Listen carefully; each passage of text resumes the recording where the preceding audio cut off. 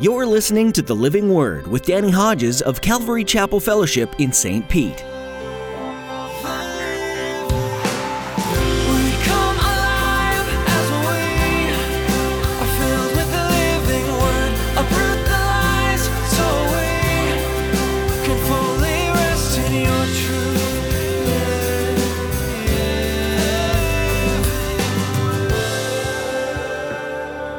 From a human perspective, all the winners in the rooms are the one clad in the velvet and the wearing the crowns and having the place of authority and position in life. And the winners in the world's view, that's those people. But from heaven's view, the hero is right in the center of it all, dressed in rags, in chains. And as he shares, when he talks about the resurrection of the dead, Festus interrupted Paul's defense. You're out of your mind, Paul. Your great learning is driving you insane. Though you don't deserve it, you will suffer in this life for the name of Jesus. It's clear in his word. You'll suffer at some point like Jesus did. And it's important in those moments to stay focused on God and keep your faith. Pastor Danny will encourage you today to realize that God is doing a work for you that you can't see yet. The world will view you and God as a loser because of what you're going through. But remember, you'll gain glory that will far outweigh the suffering you're experiencing. Now here's Pastor Danny in the book of Romans chapter 8 as he continues his message, More Than Conquerors. To every nation for all generations, together in love, we'll move mountains by faith until all have tasted, seen, and heard the power of the living word. The power of the living word. The power of the living word. The foundation of the city, 12 foundations, every one a precious stone. You can't imagine the glory. I'm a joint heir with Jesus Christ. Everything he has, I get. And so do you. So why are you fighting over stuff now? Why do you get all bent out of shape when you feel like, oh, I didn't get what I wanted? One day Jesus is confronted by a guy and he says, tell my brother to divide the inheritance with me. And he says, man, who made me an arbiter, a judge between you and your brother? And then you know what he says after that? Watch out for all kinds of greed.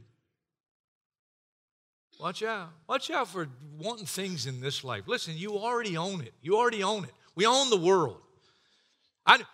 We're trying to get people to Mars. Why do I want to go to Mars? I get to go to Mars after the new creation, or at least, once I'm like the angels, but look, we got to move on here. But look, we're going to be able to travel. I'm a joint heir with Jesus Christ. Number 3, I'm not getting all this. Not getting all this because of anything I've done. Well, I'm here, look, because I deserve it. No, you don't deserve nothing. Nothing.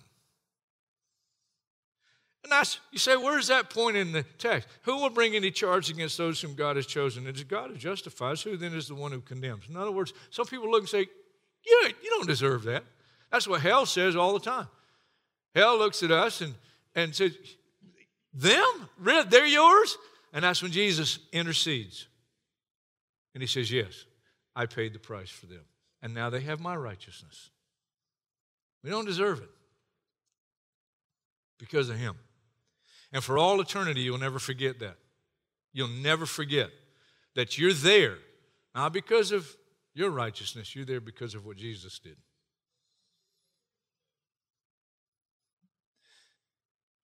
There's nothing that can separate me from the love of Christ.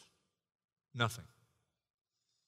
I went and checked out, these things that'll tell you what the words really mean and go into more depth. And the trouble is difficulty, problems of any kind. But the hardship, when it's answering the question, what shall separate me? Well, there's no difficulty, there's no problem. Hardship is severe suffering. That's when it gets really heavy. Persecution is hostility from others because you are a Christian. Famine.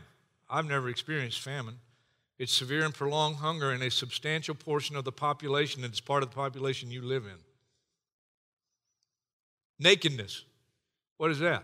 You've been robbed of everything, including your clothes. You don't own it. You don't own nothing. They've taken everything from you. Can't separate you from the love of Christ. The danger. The word they say really means you're not there yet experiencing the danger, but you see it coming. You see it coming. And then sword, well, that's death. And he says it, and then he says a couple other things, and then he goes right back to it again. No, in all these things we're more than conquerors. Then verse 38, he talks about other things. I'm convinced, and then he lists some other things that can't separate us from the love of Christ. Death nor life. For me to live is Christ and to die is gain. Angels or demons, nothing in the spiritual realm. The present or the future. The present is bad, the future may be worse. Can't separate me from the love of Christ. No powers, no government, no nation, no person. Neither height nor depth. There is no place you can go and be separated from the love of Christ. And then he just says, nor anything in all creation. You know what that is? That's fill in the blank. Fill in the blank. There's nothing. Nothing. Nothing, no one, no how can separate you from the love of Christ. Now here's where we get to the juicy part.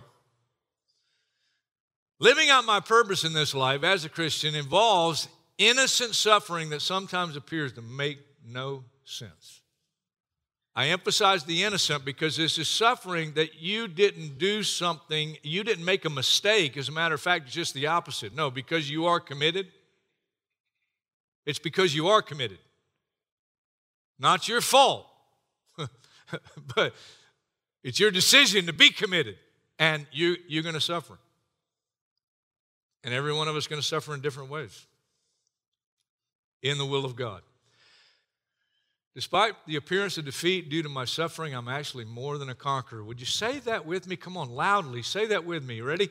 Despite the appearance of defeat due to my suffering, I'm actually more than a conqueror. More than a conqueror. Isn't that an amazing statement? More than a conqueror. For years, I'm like, what does that mean? How can you be more than a conqueror? It has to mean something, or God wouldn't have put it there and inspired it by the Holy Spirit and put it exactly like that. It has to mean something. He could have said, you're a winner. You're a winner for all eternity. But he didn't say that. You're more than a winner.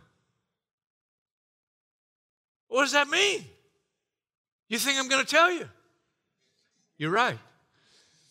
What does that mean? A conqueror defeats his enemy, while one who is more than a conqueror subjugates his enemy, making his enemy serve his own purposes. In essence, making his enemy, his foe, a slave. So you don't just win, you actually make the enemy serve the purpose of God in your life and through your life. Now, if you're of my educational background, you might have looked at the word subjugate, and I really like to know a little more what that means. Okay, good. Subjugate, it means to bring under domination or control. And the idea is the enemy thinks he's winning, but the truth is he's a slave to what God's trying to do. He's actually under control and domination for God's purpose. Fascinating. We don't look like conquerors to the world. And we certainly don't look like more than conquerors. If it's God, I'll take it. If not, we'll keep moving. Turn with me to the book of Acts. Acts chapter 9, verse 15. Saul of Tarsus becomes the Apostle Paul after he gets saved on his way to persecute more Christians because he thinks Jesus is not the Messiah. This is some cult, and he's looking to stamp this thing out. And then he meets Jesus, resurrected Jesus, totally transforms his life. God sends a man named Ananias to him. The Lord said to Ananias, verse 15, go, this man is my chosen instrument to proclaim my name to the Gentiles and their kings. And their kings.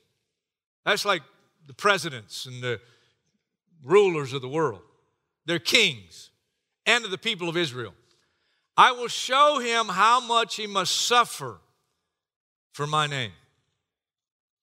The suffering that Paul went through actually laid the path for the fulfillment of his ministry. And it's fascinating when you read it. Acts chapter 23, Paul is before the Supreme Court of the day. This fight breaks out over him. And the ones that really want him dead, they're at him, and literally he's going to be pulled apart, torn to pieces by this mob. And the soldiers come in and arrest him and lock him up. Verse 11, chapter 23, the following night the Lord stood near Paul and he said, take courage. Anytime God says take courage, it means you need it. He's a man. He's a great apostle. He's an amazing, amazing man of God. But he's still a man. And he needed times in life where he needed encouragement, and this is one of them. He just about got torn apart, and now he's arrested, and they're just arresting him because they don't know what he's done yet, but to save his life, they put him in jail. And the Lord comes to him in the jail. Take courage. As you've testified about me in Jerusalem, so you must also testify in Rome. In other words, you're not going to die yet. I'm not going to let the mob kill you yet. But this mob wants to kill him so bad that the following verses, in verse 12 and following of Acts 23, these guys that want to get at him, they take an oath among themselves, we're not going to eat until Paul's dead. We're going to get this thing done, and we're so committed to it, we won't eat again. We won't eat until he's dead. And they begin to plot how they're going to do it. Well, it just so happens, by chance, Paul's nephew overhears these dudes talking, planning on killing his uncle. He goes to the commander who locked Paul up, and he tells him, there's a bunch of guys around there going to try to kill my uncle. You go, what? What did you say? And here's the response to this little kid, Paul's nephew, hearing by chance the plot to kill Paul. Look at verse 23. Chapter 23. Then he called two of his centurions, this soldier, and he ordered them, get ready a detachment of 200 soldiers, 70 horsemen, and 200 spearmen to go to Caesarea at 9 tonight. Provide horses for Paul. Make sure he's got a fresh horse all the time, the whole journey, so that he may be taken safely to Governor Felix. Are you getting what's happening here? Listen. This is God sovereignly working out his will in and through Paul's life, but he's not violating the free will of man to do it. It's absolutely fascinating. To save his life from the mob, he gets him arrested and thrown in jail. And jail is actually his security. He would have been killed. Jail is in the will of God for him. And then, just by chance, his nephew hears about the plot. These guys are going to kill him the next morning when they're taking him from the jail to stand before the court.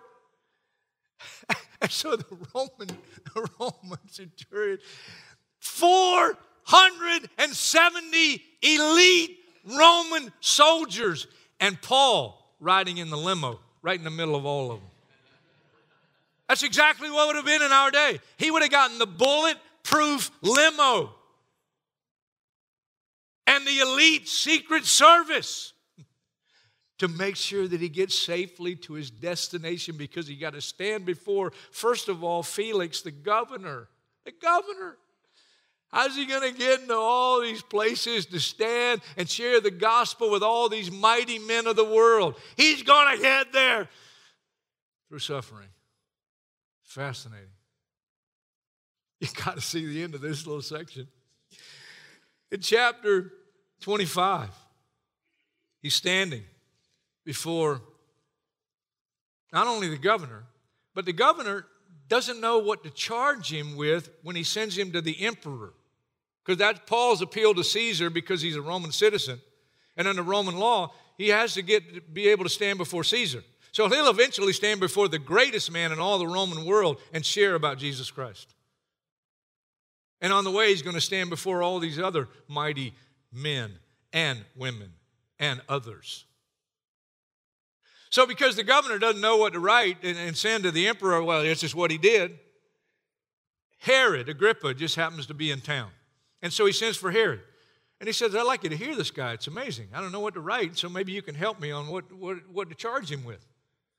Look at chapter 25, verse 23. Next day, Agrippa and Bernice came with great pomp and entered the audience room with the high-ranking military officials and the prominent men of the city. So this is all the mighty men. The Secret Service is there, and they're dressed to the hilt, and they're walking in. And here's Paul, in rags, in chains.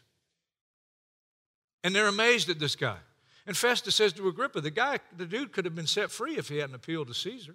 And so now I got to figure out what to charge him with. So they bring Paul before them, and they say, we'd like to hear from you. And if you read the text, he stands up and he talks about the day he got saved. He tells them his testimony of how he met Jesus Christ on his way to Damascus and the light that shone from heaven. And then he says God commissioned him. And he's to go and he's to testify before you guys. In other words, I'm here for you. I'm here for you.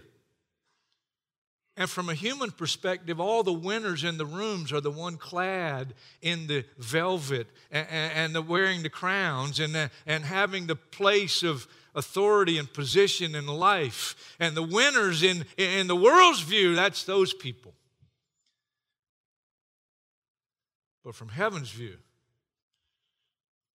the hero is right in the center of it all, dressed in rags, in chains. And as he shares, when he talks about the resurrection of the dead, Festus stops him. Chapter 26, verse 24. At this point, Festus interrupted Paul's defense. You're out of your mind, Paul. Your great learning is driving you insane. I'm not insane, most excellent Festus. What I'm saying is true and reasonable. The king is familiar with these things, and I can speak freely to him. I'm convinced that none of this has escaped his notice because it wasn't done in a corner, all the things that happened to Jesus. King Agrippa, do you believe the prophets? Man, he's going for the juggler, isn't he? I know you do. You believe the Bible.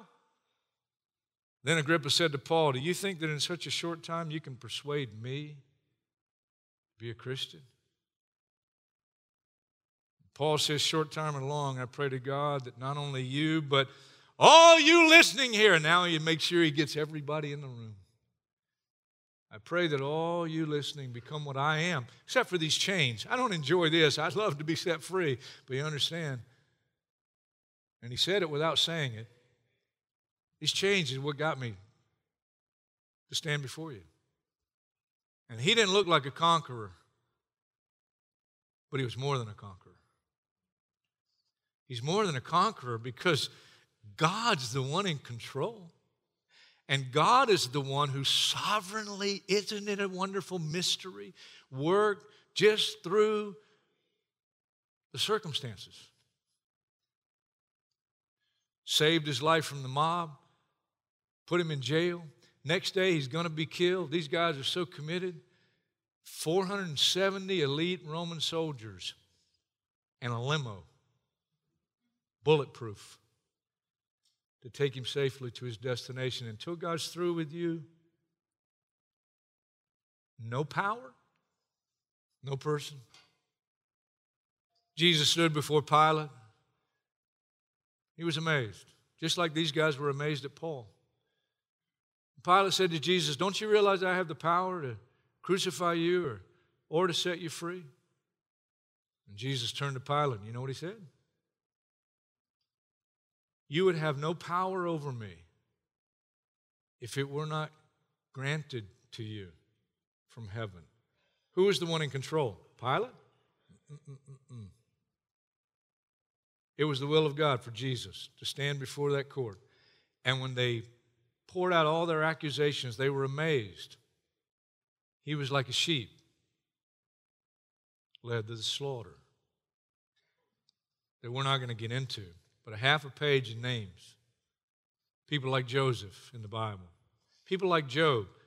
For me, there's no adequate explanation given on this side of heaven as to why God allowed Job to go through what he went through. There's no adequate explanation given. I've read Job many times.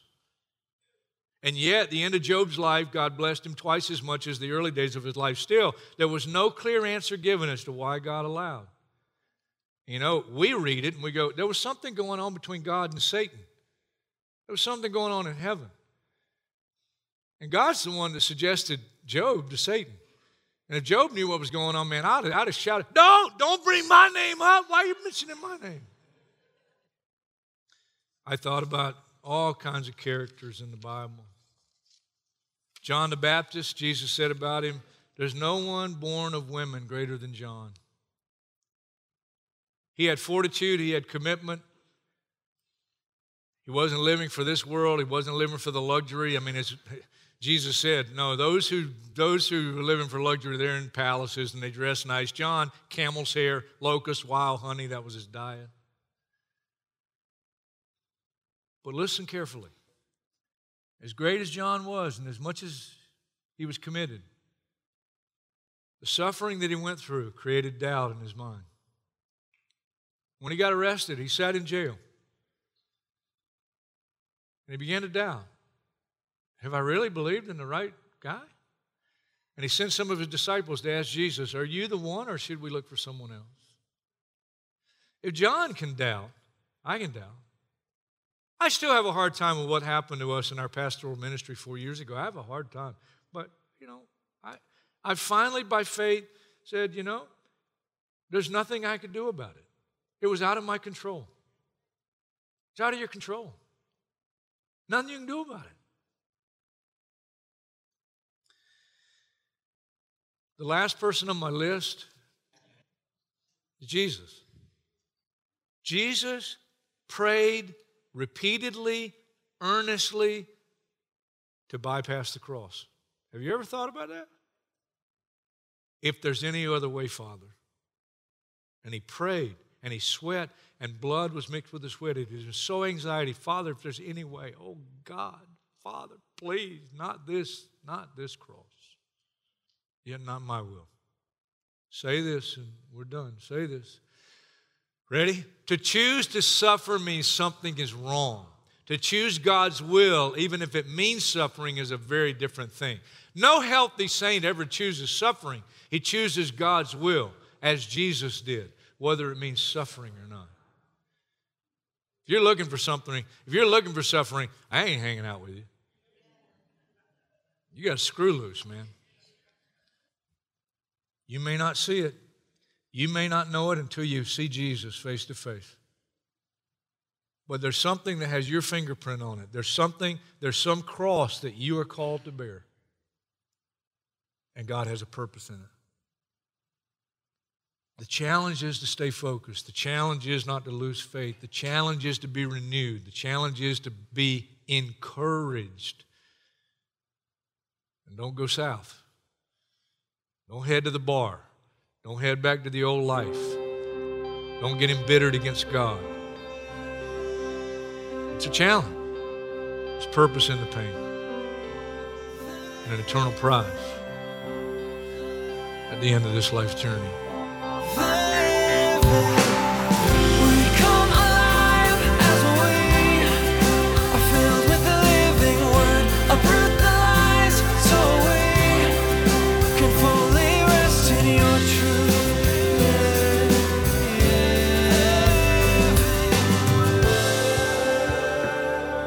Thanks for joining us for today's edition of The Living Word with Pastor Danny Hodges. You're welcome to listen to additional teachings from Pastor Danny by going to our website, ccfstpete.church. Just look under the Resources tab and click on Teachings. We also encourage you to subscribe to our YouTube channel to stay up to date on the latest messages and videos from Calvary Chapel Fellowship, the church behind this ministry. If you're ever in or near the St. Petersburg area, we would love to meet you in person. We meet on Saturdays at 6 p.m. and Sundays at 9 and 11 a.m. But if you're unable to visit us in person, no worries. We also offer live stream services. Find out more on our website. Once again, that's ccfstpete.church. As Pastor Danny continues this series in the book of Romans, our prayer is that you're finding a newfound appreciation for who Jesus is and how your life should reflect him. Throughout the book of Romans, we read about the faith that Paul had in Jesus and how he didn't back down from his beliefs. Likewise, we encourage you to stand firm in your faith. The goal of this ministry is teaching the Word and reaching the world. We trust that the living Word is speaking to many and pray that lives would be changed. Well, that's all the time we have for today. Tune in next time to hear Pastor Danny continue to teach through the book of Romans right here on The Living Word.